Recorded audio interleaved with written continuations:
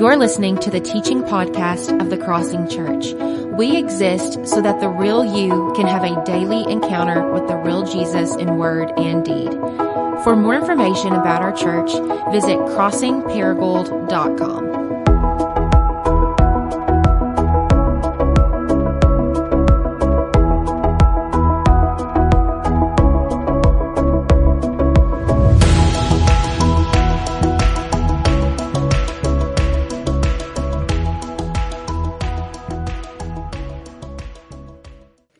On New Year's Eve, the heater in our house went out.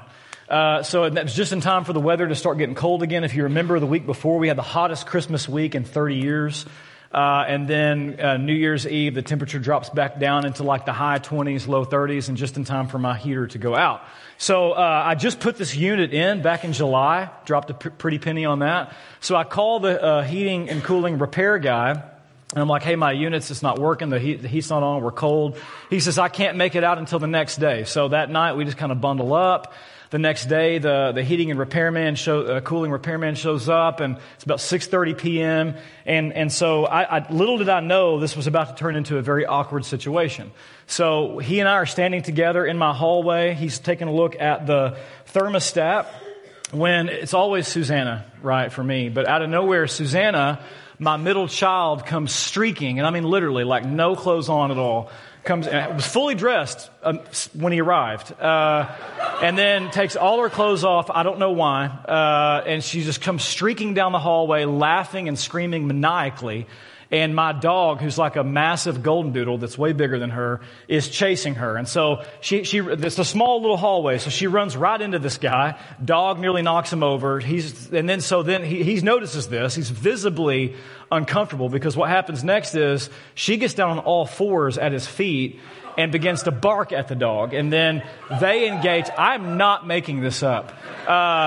They engage in a wrestling match. And this is a very awkward situation for a grown man when it's not your child.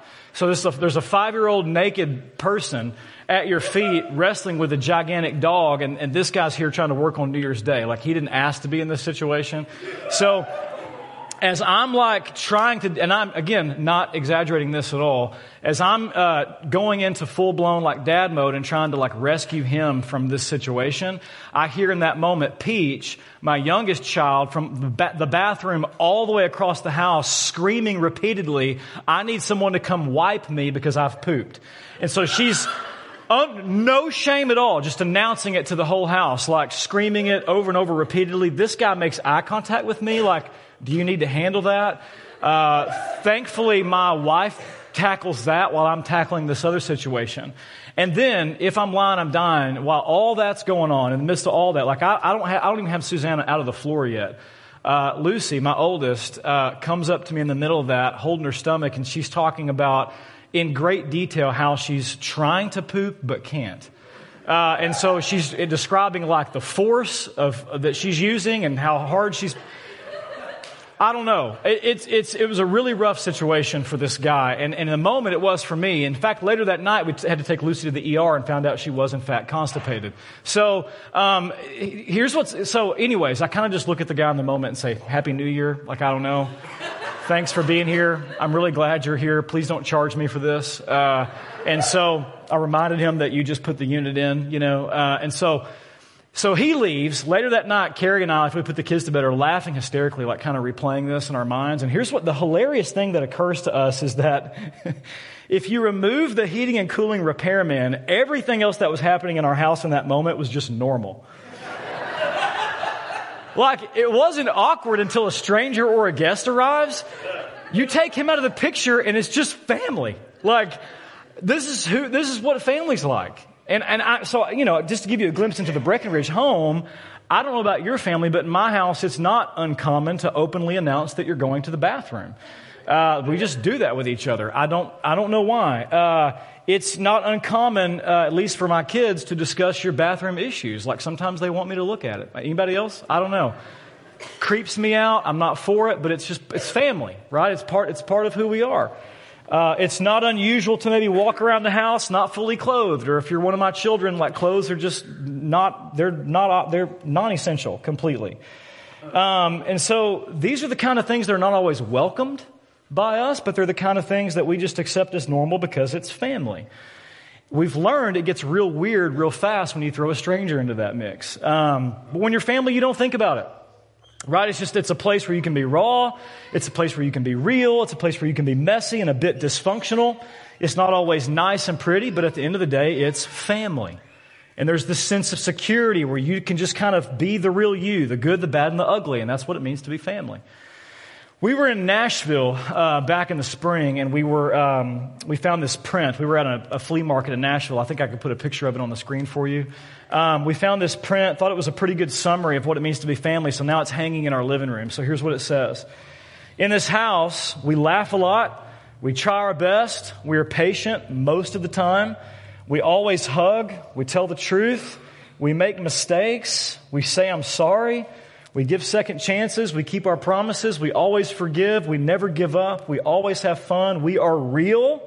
We do really loud. We love. And then in all caps, we do all of this because we are family. And I love that. I think family is meant to be a place where it's safe for you to be the real you, right? Family's intended to be a place where it's safe to cut loose and laugh and play, and you don't have to take yourself too seriously. It's a safe place where you can stumble and fall, and yet we help each other back up. It's a place where you can fail and make mistakes, and you can have places in your life where you know you need to grow, and everybody around you knows that you need to grow, and like it's not really okay for you to be that way, and yet you don't have to pretend and perform for people to love you and stay with you. It's a place where like we might drive one another crazy, but at the end of the day, we belong to one another, right? And in spite of all your flaws and your imperfections and your idiosyncrasies and how weird you all are, like we just accept one another because we're family. If that's what family's meant to be, I think it's safe to say that at the core of every human heart, there's a deep ache and a deep longing for this kind of family. Like we long for this, right? We long for a place where I can be real and it won't be held against me. Like a place where it's okay to not be okay, and yet the people around me are not going to let me stay there. They love me. They're going to pick me back up. They're going to encourage me. They're going to help me grow up. We long for a place where it's safe to be known, belong, and be loved. We long for family. And the reason I share that with you this morning is because just to put it in context of where we are and what we're talking about right now in this season. Right now we're in our 2020 Vision series. We're talking about what does it mean to be the church God's called us to be? Who are we as a church? And last week Jared unpacked how in order for us to see our vision, which is to see God's kingdom come and His will be done in Northeast Arkansas as it is in heaven. In order for us to see that vision become a reality, we have to be a people who are committed to practicing the way of Jesus together in Northeast Arkansas. I think we have a graphic of that. Maybe we can put on the screen. Maybe 3 circles. Bam. So that top circle, Jared talked about last week, this top circle, how we practice the way of Jesus because we're disciples of Jesus. Like to be a disciple of Jesus doesn't mean you pray a prayer, you go to church occasionally, you try to live a decent moral life, and then you die and you go to heaven when you die. Like to be a disciple of Jesus means you reorient your entire life, your whole way of life around Jesus and following or practicing His teachings and His lifestyle or His way of doing life and being human. So we practice the way of Jesus because we're disciples. And this morning what I want to do is I want to unpack that kind of second circle there to the left. And I want to talk about how not only do we practice the way of Jesus because we're disciples, but because we're family, we practice the way of Jesus together. And so the big idea I want us to wrestle with this morning is that it's impossible, listen to me, it's impossible to follow Jesus alone. And it's destructive if you try. When you are saved into relationship with Jesus, and we're going to talk a lot about this morning. I'll give you some scripture in a moment. Just listen to me for now. When you're saved into relationship with Jesus, you're saved into relationship with the church. And when you read the Bible from start to finish, there's a lot of different images and different language that biblical authors use to describe the people of God. But by far, the primary way the Bible talks about God's people is that we are family.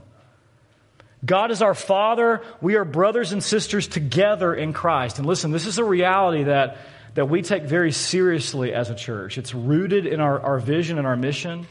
And our deep conviction is that in order for us to be the church God's called us to be, We have to be a people who are committed to practicing the way of Jesus together, because in Christ, God has truly made us a family. He's made us a family. And don't just take our word for it. Let's take God's word for it. So go back to Mark chapter 3 and let's dive into this. Okay, everybody with me? Yeah. Mark chapter 3, just to set the context for you, Jesus is with his disciples. He's doing ministry in Galilee. He's been traveling through all these cities and villages teaching about the kingdom of God, healing the sick, casting out demons. And so now word is getting out about Jesus. He's blowing up on social media. He's trending on Twitter. He's going viral. And so you read about how this great crowd is assembling around Jesus. Literally, it says people are coming from cities all over the known world to see Jesus. And so you got to picture this. Jesus surrounded by this massive crowd, okay? And then in verse 31, we read about how Jesus' mom and his brothers are trying to get to him. Scholars believe probably to try to save him from this mob. They think he's crazy. What's he doing putting himself in this situation? They can't reach him because the crowd is so massive. And so what they do is they send an errand boy and they send somebody like, hey, go tell Jesus that he's crazy and his family's looking for him. And so here's what happens. I want you to look at how Jesus responds. Look at the text. Let's go back to it. Mark 3:31. His mother and his brothers came, standing outside. They sent to him and called to him. A crowd was sitting around him, and they said, your mom and your brothers are outside seeking for you. They're looking for you. And Jesus answered them, well, who's my mom? Who's my brothers? And looking at those who sat around him, he said with conviction, this is my mom. This is my brothers. These are my brothers. Whoever does the will of God, he is my brother and sister and mother. Or I love the way Matthew says it in his recording of this event. Matthew says Jesus stretches out his hand in this moment. Here it is on the screen. Stretches out his hand toward his disciples. It's this gesture of compassion and approval. And he gives them this brand new identity. And he says, these people are my mother and my brothers. It's often pointed out that Jesus said a lot of things that were shocking and offensive in his teachings. Like, it's hard for a rich person to enter the kingdom of heaven. If you want to follow me, you got to die. If your right hand offends you, cut it off. Love your enemies and pray for them. Jesus said a lot of offensive stuff, a lot of things that are hard to swallow. But there's a book called The Hard Sayings of Jesus. F.F. Bruce, like preeminent New Testament scholar, like the best of the best. And in his book, Hard Sayings of Jesus, F.F. Bruce says that this right here, this moment right here, is perhaps the most shocking and disturbing thing that Jesus could have ever said. Especially in a first century Jewish culture where your nuclear biological family is your primary identity. In that world, let's leave here for a moment and put yourself in this context so that you can feel the full weight of this. In this culture and in this context, like, you identify yourself by who your dad is and which tribe you come from. So I think about Paul in Philippians 3, where Paul's describing his life before Jesus. And he's saying, here's who I was before Jesus. Paul, a Hebrew of Hebrews, a Jew from the tribe of Benjamin. Paul says that was my identity. My family lineage that's who I am. Or all throughout the Bible, you see people identified as so-and-so, son of so-and-so, right? Because in the ancient world, who you are is defined by where you come from. The kingdom of God flips that upside down. And so in a lot of that, you have to imagine, if you're Jesus' mom or one of his brothers and you send somebody to go and tell him that you want to talk to him because clearly you're worried about him, like he's not answering his texts, like he's not like returning his voicemail, like either he's hitting the shady button or this thing's on do not disturb, but for whatever reason, like you're getting a cold shoulder from him, he's not paying any attention to you. And so the text literally says, we're going to send someone to get his attention. And so this guy comes back to you now and he says, listen, I told Jesus that his family was looking for him. And Jesus pointed to his disciples and said, this is my family. Like I'm with my family. Anyone who hears the word of my Father and does it, that person is my family. And I'm just going to be honest with you.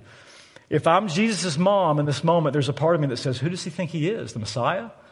Like, I brought him into this world, I'll take him out of this world. Like, or if I'm Joseph in this moment, who we think's already dead, but if I'm Joseph, I'm like, there's no way you're going to dish your mom like this. Like, I mean, like you need to come to your senses, right? You owe her an apology. And so, on the surface, we kind of look at it this way. Like on the surface, at least for me, it kind of sounds like Jesus is dissing his family. But what you have to realize is that Jesus is not being disrespectful to his family, nor is he minimizing, listen to me, nor is he minimizing the importance of the nuclear family. Like we could do a whole sermon about that. It's a whole other sermon about how God gave us the nuclear family. He gave it to us to teach us and teach the world something about himself. So Jesus is not doing that in this moment. He's not dissing his family. Rather, here's what's happening in this moment. Don't miss this. Jesus is using this as a teaching moment. So Jesus is using this as an opportunity to teach and proclaim a truth that changes everything. That through the gospel, God is creating a new family. A deeper, eternal family that isn't just united by the blood of your ancestors, but a family that's literally united to God and to one another through the blood of Jesus poured out for our sin. And so in this scene, Jesus is not dissing family, but he is redefining family for us. And he's saying that family's not less than biological, but it's deeper than that in the kingdom of God. There's a new kind of family and a new way of being family that God is creating that transcends, listen to me, transcends even the bonds of biology. It's deeper, it's more beautiful, it's everything you've ever longed for. And Jesus is saying, listen, God is doing it in this moment in front of you. So what he's saying is that when you trust in Jesus, to put it like on a different plane here, to put it on kind of on the bottom shelf, when you trust in Jesus and you embrace his life, death, and resurrection as your hope, you receive a brand new identity where you go from being an enemy of God to a beloved child of God, and you now get adopted into this new family that you long for and were made for. Paul says it like this in Galatians 4. We can put it on the screen for you. He says, when the fullness of time had come, God sent forth his Son, born of woman, born under the law, to redeem those who were under the law, so that we might receive what? Adoption. Adoption as sons. And because you are sons, God has sent forth, listen, the Spirit of his Son he's put inside our hearts, crying, Abba, Father. So you are no longer a slave, but a son. And if a son, then you're an heir through God. And so Paul says when you put your faith in Jesus, we all receive the same Holy Spirit, which means in some divine, mysterious way, we all share the same holy DNA together, which means we're family. And now, because of Jesus, God is our Father and we are all sons of God, Paul says. Sisters in the room, don't get too caught up on the fact that it says we're all sons and not sons and daughters. There's something really powerful happening in this moment. You have to understand that in that culture, if you're a daughter, you get zero inheritance when your dad dies. Like everything goes to the sons. And so the kingdom of God flips the whole world upside down and says, in Christ, you're all sons of God. Meaning that everything that belongs to Jesus, the older brother, now belongs to you. Regardless of gender, race, socioeconomic class, if you're in Christ, you're a child of God, you belong to this family, and the full inheritance of Jesus now belongs to you. It's beautiful what God is doing. And the point is this, listen, if you're a disciple of Jesus, this is what Jesus is getting at in this teaching moment. If you're one of his disciples, you have a brand new identity, and you're a beloved child of God before you're a Smith or a Jones, or whatever you are. Like, you have a brand new identity and a brand new family that you're a part of. If you're in Christ and you're a child of God, and I'm in Christ and I'm a child of God, what does that make us? Family.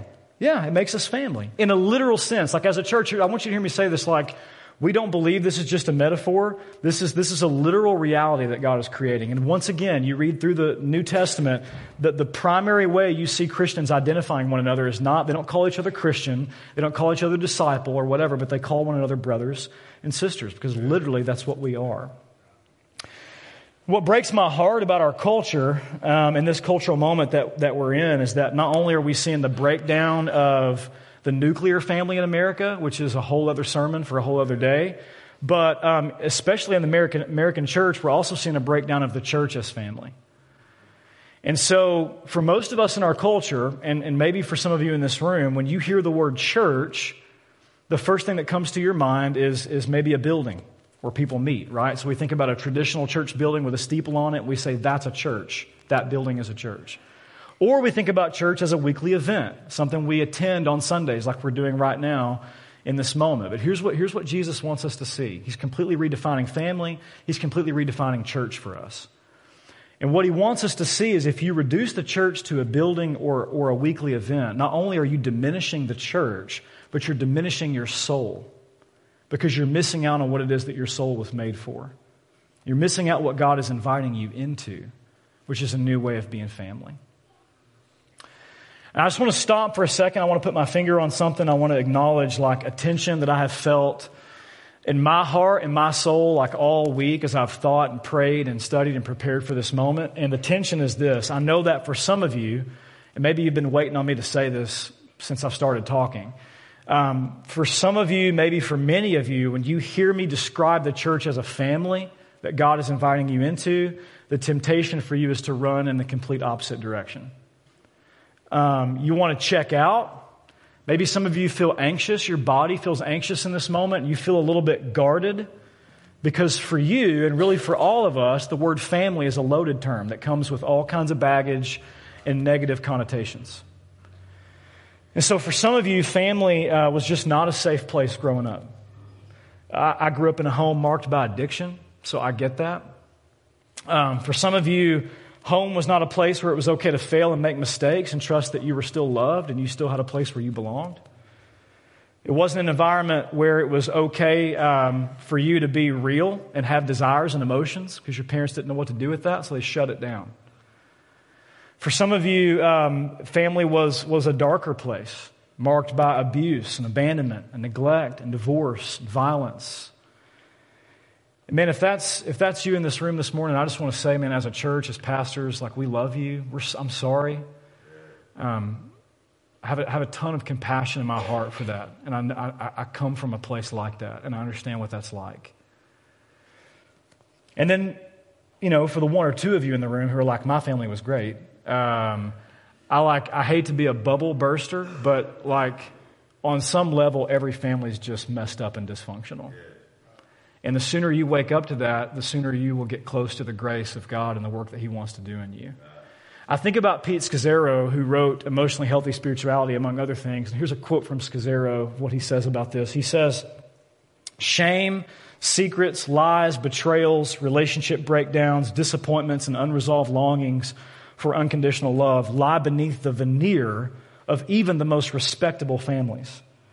Then he goes on to say this: "Numerous external forces may shape us, but the family we grew up in is the primary and except in rare circumstances, the most powerful system that will shape and influence who we are." Nothing shapes you like your family. And every family on some level is broken and dysfunctional.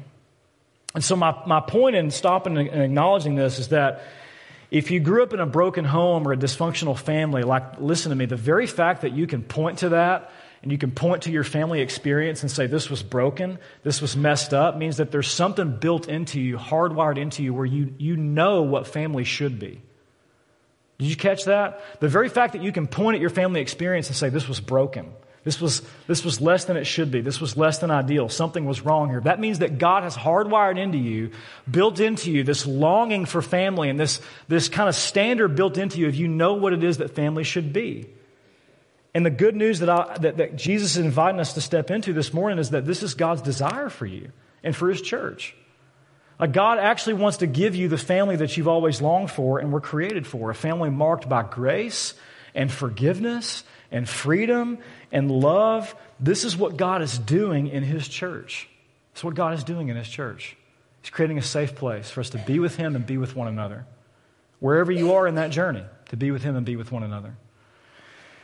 And a lot of that, here's what I want to do with the rest of our time this morning. I just want to share 4 realities that we need to embrace in order for us to experience this kind of family. So if this is what God is up to, if this is what He's doing in our midst, how do we step into this? How do we experience this? How do we try this on and live into the family that God is creating? So 4 realities in order for us to be the family God has created us to be, in order for us to experience this kind of family, 4 key realities I want to unpack. So Here we go. The first reality, if you're taking notes, that we have to embrace if we're going to be the family God's called us to be, is that living together as family is non-optional if you're a disciple of Jesus.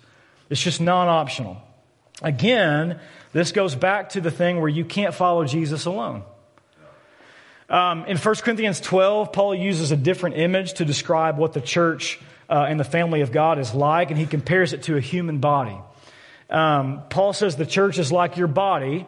It has all these different parts or all these different members that are kind of differentiated and individual, and yet they're all connected and interdependent upon one another. And they all work together kind of to make your body function properly. So if I cut off my arm, I can live, but my body's not going to function quite right? So it's all these different parts that are different and yet connected and work together. And I love this. Watch this. Paul's going to show us why the family of God is non-optional. So here we go. It's on the screen. First, he says this in chapter 12, verse 14 of 1 Corinthians. For the body does not consist of one member, but of many. If the foot should say, because I'm not a hand, I do not belong to the body, that would not make it any less part of the body. And if the ear should say, because I'm not an eye, I don't belong to the body, that would not make it any less part of the body. In other words, let me kind of sum that up for you. Paul's saying in the family of God, no one can say, I don't belong. How about that? Like you don't even have the right to do that. So you can't get saved in a relationship with Jesus and then come into this place and say, I just don't fit. I just don't belong. I know that's the way you might feel, but it's not true. Nobody can say, I don't belong, Paul says.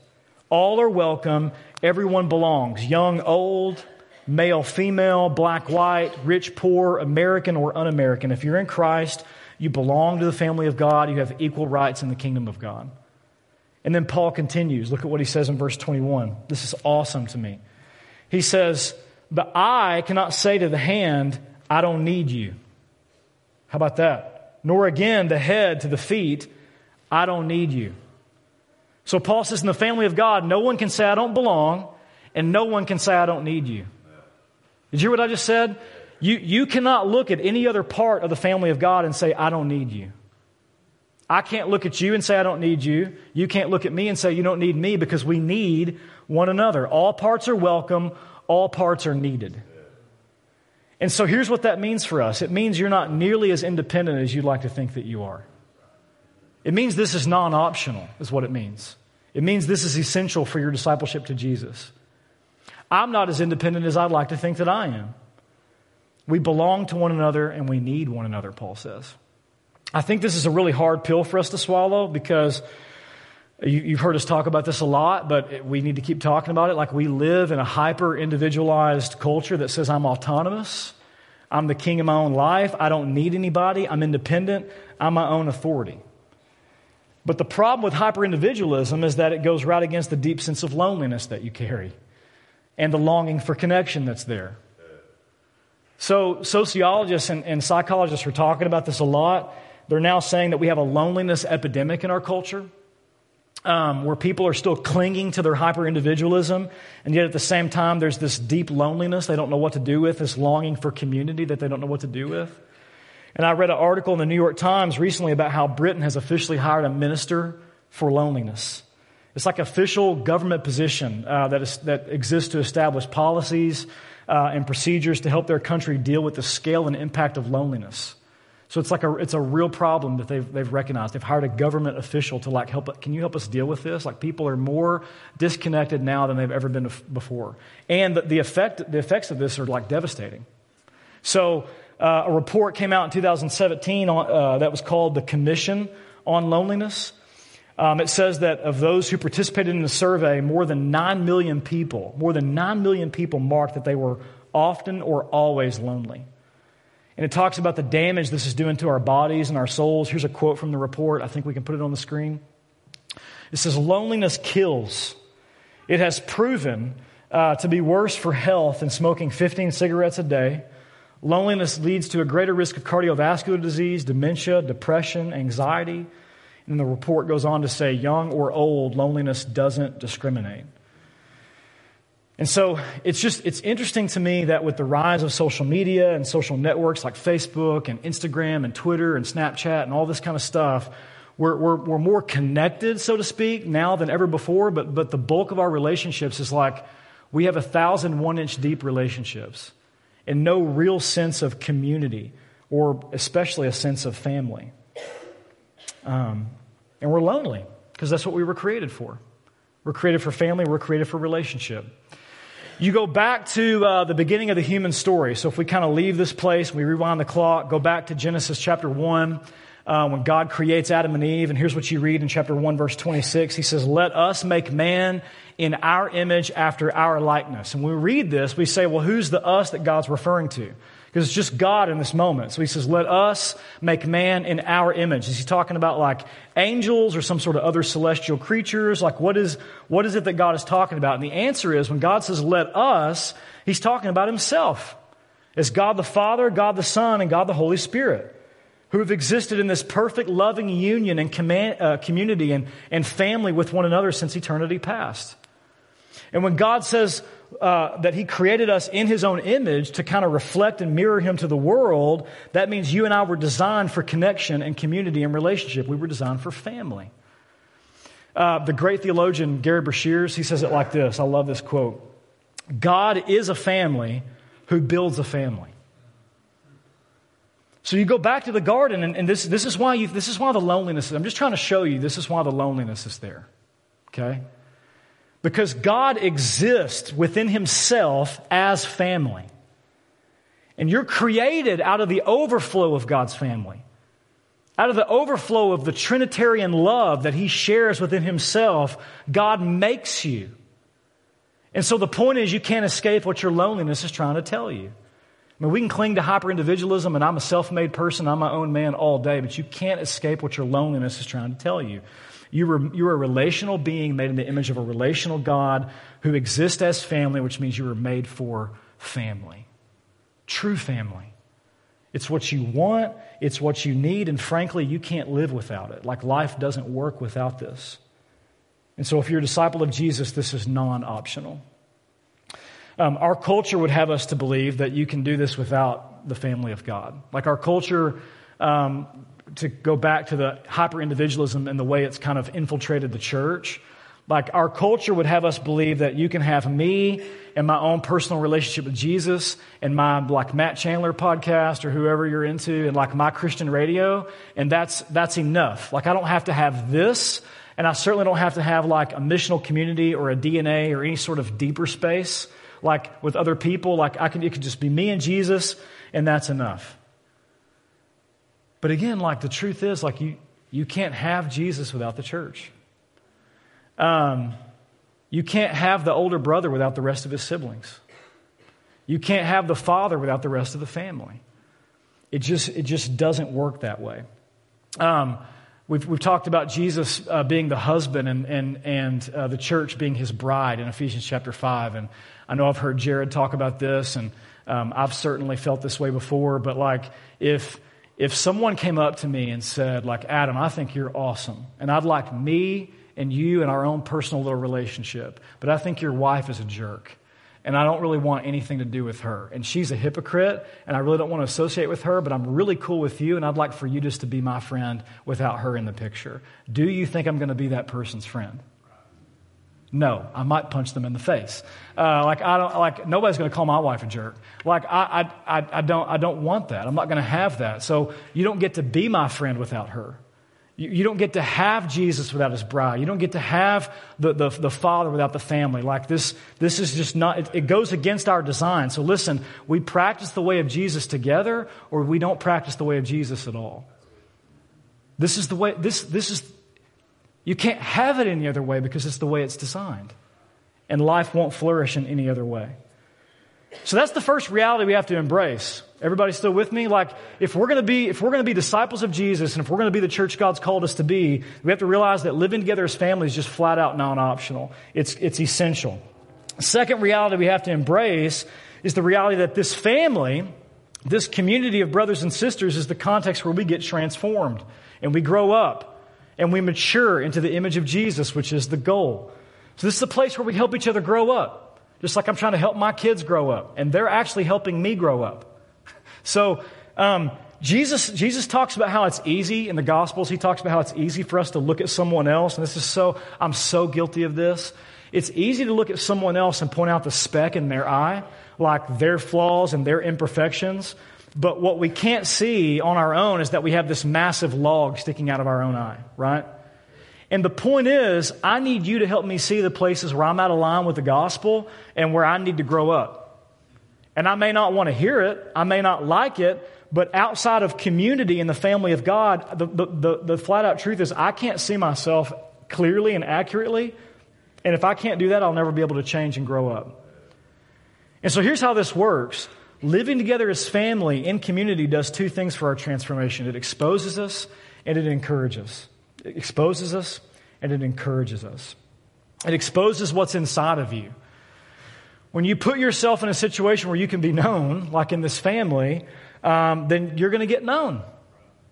And so stuff on the inside is going to make its way onto the outside, like my selfishness and my greed and my anxiety and my judgmentalism and my pride and my codependency. Like I can't hide all that stuff in community. Like it's really hard to do. Though I try. I've been in a missional community in a DNA group with Matt Wesley for 3 years now. And so he's seen a lot of my good, bad, and ugly. And one time Matt and I were having a disagreement, or we'll just call it a fight. Right, Matt? Hey, Matt. We were having a fight about something, and we're texting back and forth.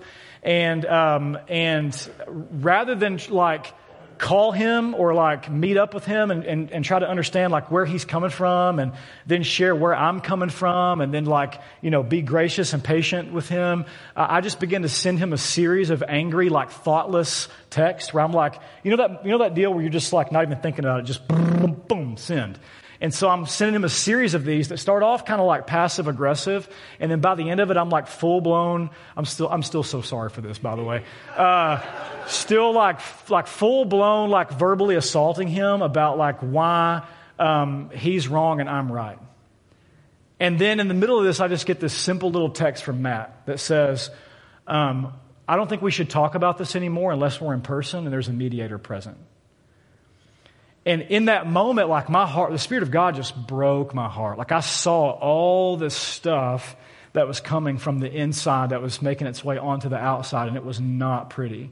And so in that moment, right, I called Matt immediately. He didn't answer. So I called him like 17 or 18 more times, and he didn't answer. And he later told me it was because like he would have said some things to me that he probably would have regretted, right? And so that was a very mature thing to not answer your phone. And so we did end up talking, though. And later that night, I actually went over to Matt's house. He's my neighbor. And so I went to his house, and we sat on his back deck. And we cried. I apologized. I repented. I told him how sorry I was. And then this most amazing, I was just exposed. I was so raw. Like I didn't want to see this stuff. I didn't want anybody else to see this stuff. And then here it was. And then this amazing thing happens where like the person that I've offended begins to encourage me and pray for me and graciously like extend the mercy of God to me and then remind me that I don't have to sit in my guilt and my shame, that because of Jesus, that's not who I am. And he just begins to speak the gospel over me. So I actually went to his house defeated and full of shame. I left his house like with my chest held high, like reminded that I'm a child of God. Just full of encouragement, full of grace, full of truth. And so the whole point is like, this is how you get transformed. This is how it happens. And you don't get this kind of stuff. You don't get this kind of like exposure and encouragement outside of like fully plugging into the community of the family of God. It can't, I'm telling you right now, it can't happen in this space. This is essential. Like if we stop doing this, we're disobeying Jesus. This is essential for your discipleship, and there's a place for us to teach on that, and we have and will. But what I'm saying is this is not sufficient. This is not enough. Like if we're not putting ourselves deep into the family of God where we can be known, then we're never going to heal and we're never going to change, because we're never going to get exposed and we're never going to get encouraged in the ways that we need. So thank you, Matt, for continuing to do that for me. And I realize, like, as I'm saying all this, some of you are like, you just described my worst nightmare. Like the very reason that I don't want to plug in, and I'm not quite sure that I want to truly be part of a church that describes themselves as family, is because I don't want to be exposed. I don't want to be exposed. I'm afraid of being exposed. I'm afraid of being vulnerable, because you've learned in your story that what happens when you're vulnerable is you get slammed. When you get vulnerable, when you put yourself out there, you get hurt. Your heart gets broken. You get shamed. You get rejected. You get ridiculed, right? And so you've been hurt by past relationships, which makes this very hard for you. Whether that's like your family of origin, a divorce, a breakup, a betrayal, you've been hurt. And so the temptation, listen, I get it. Like the temptation is to wall off and say, I'm never going to get close to anyone ever again because I don't want to ever get hurt like that again. And I get that. But what Jesus is inviting us to see in this story, and the reality we have to embrace is that though we are hurt in relationship, we are also healed in relationship. Listen, the only way, like at a brain chemistry level, to get healing from relational wounds is you have to have the courage to step back into relationships where you can have corrective experiences with people and you can allow yourself to be seen and known and you can experience people loving you and staying close to you despite all your junk. This is the culture the gospel's creating in the church and the family of God. This is who we are. This is what we're fighting this is how we're fighting to live as a family. This is what God offers you in the church. And so this is the context for you to grow and change. The only context for you to grow and change. I love the way one writer says it in reference to the church. He says, people, put it on the screen, people, cut and dry, here it is. People who stay in community, again, he's talking about the family of God. People who stay in community grow, people who leave do not. If you're always walling off and running away, you'll never grow. If you step in, the family of God provides a context where you can grow, you can heal, you can experience the transformation Jesus has for you. And we have to embrace that reality. Third thing we have to embrace in order for us to experience this is we have to embrace the reality that this kind of family takes time, intentionality, and commitment to develop. Amen. Okay. Community takes time. Learning how to relate in a healthy way and be family together, that's some serious hard work. That is life's work. Learning how to relate to Jesus and one another as family is the work of sanctification. That's what God is teaching us. And it is stinking hard work. Like anything else worth doing, it is just not going to happen easily and it's not going to happen overnight. So here's the exhortation then. Please don't show up to a few MC family meals and then say, this doesn't feel like family, this is bogus, I'm out. Stay. Give it time. See what God does. If you're in a missional community right now and you're tempted to bail because this doesn't feel like family, stay. Give it time. See what God does. And be intentional. And be committed. Listen, like, man, I say this with all the love in my heart. And this isn't finger pointing, like all the fingers are pointing back at me, because this is a struggle for me too. I say this with all the love in my heart, but it is really hard to feel like family if you don't put forth any effort and if you don't show up and commit and stay in it. You will sabotage yourself of what it is that you're longing for if you don't put forth any effort and you don't plug in and stay committed and stay in it. At the end of the day, you can't have true community without commitment. And you can't experience family if you don't stay in the fight. Matt and I had a fight. We stayed in it. We're family, right? You can't have it. I love this quote. It's a little bit lengthy, but I'm going to read it. It's taken from a monastery called Our Lady of the Mississippi Abbey, rather.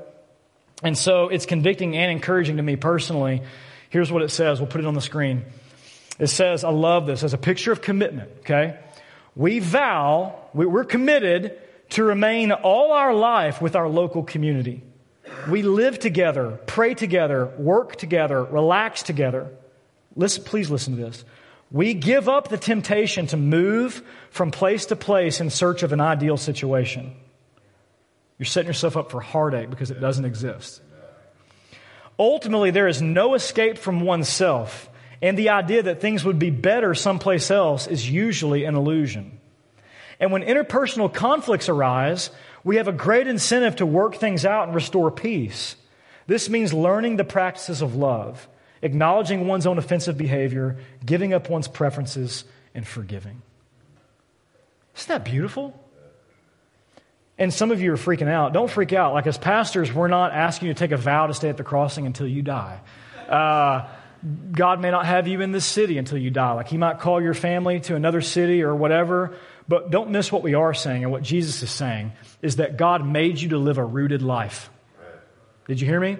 God made you to live a rooted life, which means He created you to sink your roots and to sink your life into a people and a place and plug in and commit. And wherever you are, you're called to do that. And so to that end, as pastors, man, that's what we're asked. Like in missional communities, we're asking you to commit and to make a few specific commitments. I'll just put a handful of these on the screen. Just to get at this idea of commitment. Like if you're an MC, we're calling you to commit to certain things like show up, right? You're actually expected to like be there, like show up to your weekly family meal. Gather, and unless you're sick or you're out of town or there's some circumstance that's outside of your control, like be there. Be there. You know why? You know why you need to be there? You belong and you matter. 1 Corinthians 12. You belong and you're needed and you need it. You need them. Show up. Be there. If you're going to miss, try to give a 24 hours notice or give a phone call. Resist. There's this temptation to shoot like a sneaky little text like 30 minutes before. Like sorry, I'm not trying to meddle, but like even when you've signed up to bring food, right? And it's like 30 minutes before and you're like, I'm not going to be there. Like, unless you've got a really good excuse, like we're family, right? So like give us a heads up, man. Give your MC leader a heads up. Give the family a reason they should worry about you if you're not there. Because we're family. Another expectation, help with the meal, with cleanup, with hosting. Look, even if we're not meeting at your house, take ownership like a host. Be fully present, greet people, welcome them. 4, like when necessary, help one another and serve one another. In the last few weeks in RMC, we've helped a family move. We've provided meals for a family with a new baby. We've watched each other's kids. Like these are just things that we're committed to, needs that we meet because we're family.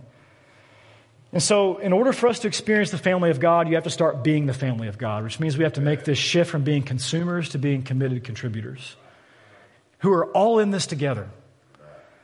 Last one, and we're done. Literally, I'm on the last page of my notes. Okay, so stay with me. In order for us to be the church God's called us to be, we have to embrace the reality that family is beautiful and it's also messy. It's beautiful and it's messy. Everybody agree? Yeah? You read the Old Testament, you look at Abraham's family, the people of Israel, you read the New Testament, you look at the disciples in the early church, you realize pretty quickly that the people of God are a pretty dysfunctional family. It's beautiful, but it's messy because people are messy. You are messy. I'm messy. Relationships are hard. It's the hardest work that you can do. And so we have to be patient with one another. We have to realize that, listen to me, we all come into this family. We all come into the family of God with our own sin, our own idols, our own woundedness, our own brokenness, our own family of origin baggage, our own expectations, and it is messy. Beautiful, amen, right? And it's messy. But listen to me carefully.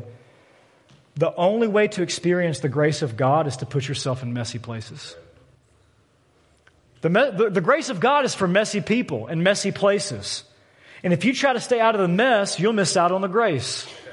And you'll miss out on the life that you were made for in relationship with God and one another. And so wherever you find yourself in this morning, I just want to submit to you that this is what you long for. This is what you were created for, this family. And therefore, at the Crossing Church, we're just inviting you to lean into this family with us. We say every week, you hear us say, we want to help you go from being guests to being family. And we mean that. And therefore, I just want to encourage you as we end this morning that if you're in a missional community, please keep at it. Please keep showing up.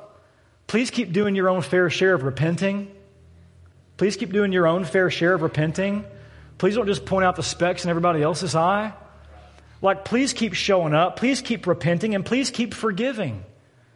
And stay committed to the life God's called you to live in community. We can't practice the way of Jesus if we don't do it together. And if you're not in a missional community, we encourage you to try it out. I'll put this on the screen. I took this as a screenshot from our website. You can visit our website, crossingparagould.com/missional-community. And you can read more about what an MC is and to find one that you'd like to visit. If you go to that link right there, you can also click, see that button right there that says download MCs? You click that, it'll literally give you a list, a PDF of all of our current missional communities. This is available to you right now on our website. It'll give you a list of all our missional communities, who the leaders are, what their mission is, what days and times they meet. And if you keep scrolling down, next slide, this is on our website, it says, do you need help trying out a missional community? Would you like help visiting one? And so literally you can click that button right there that says find an MC, and it'll send Heather Watson, who's our staff ministry assistant full time, send her an email, and then she and I will work together to literally help facilitate a visit for you. Like, okay, which MC would you like to visit? We will help you get in touch with that leader and make sure that leader's in touch with you, and you have everything you need, and you can show up where it's not just unannounced and awkward, but they're expecting you. And like we're going to try to do everything we can to help you step in. Is my point. Because that is what you were created for. It's what you were created for. And so as we transition to a time of communion, I just want us to come to this table. And this table reminds us why we're family and how it's possible that we're family. Like Jesus, our older brother, literally came, and this bread and this juice represents his sacrifice that he made for us, where his body was broken, his blood was shed to pay the price for our sins so that we can go from being an enemy of God to an adopted child of God in this family of God, brothers and sisters together. And so the way we take communion here is you simply tear a piece of bread off and you dip it into the cup. And if you're in this room and you're a disciple of Jesus, you're a brother or sister in Christ, this meal is for you. This is literally a family meal where we come together. Jesus is here present to host this meal. He's serving this meal. And so this is his body and his blood served up for you. And so come and bring nothing but your need of his grace and come and celebrate what he's done for you. If you're in this room and you would say, that's not where I'm at this morning, like I'm not ready to commit to Jesus and to his body and his mission, man, we're so glad you're here. Like, we hope you continue to journey with us. This is a safe place for you to belong before you believe. And so our prayer for you is that you wouldn't come and participate in this and take communion, but that this morning you would kind of stay where you are and consider, what would it mean for me to take Jesus at his word? What would it mean for me to receive Jesus, who is calling me to himself? And if you want to talk more about that, man, I know I would be available. Jared and Luke, our pastors, are here. I don't think Chuck's here in this service, but we would love to make ourselves available to talk with you, pray with you, and help you wrestle with that question.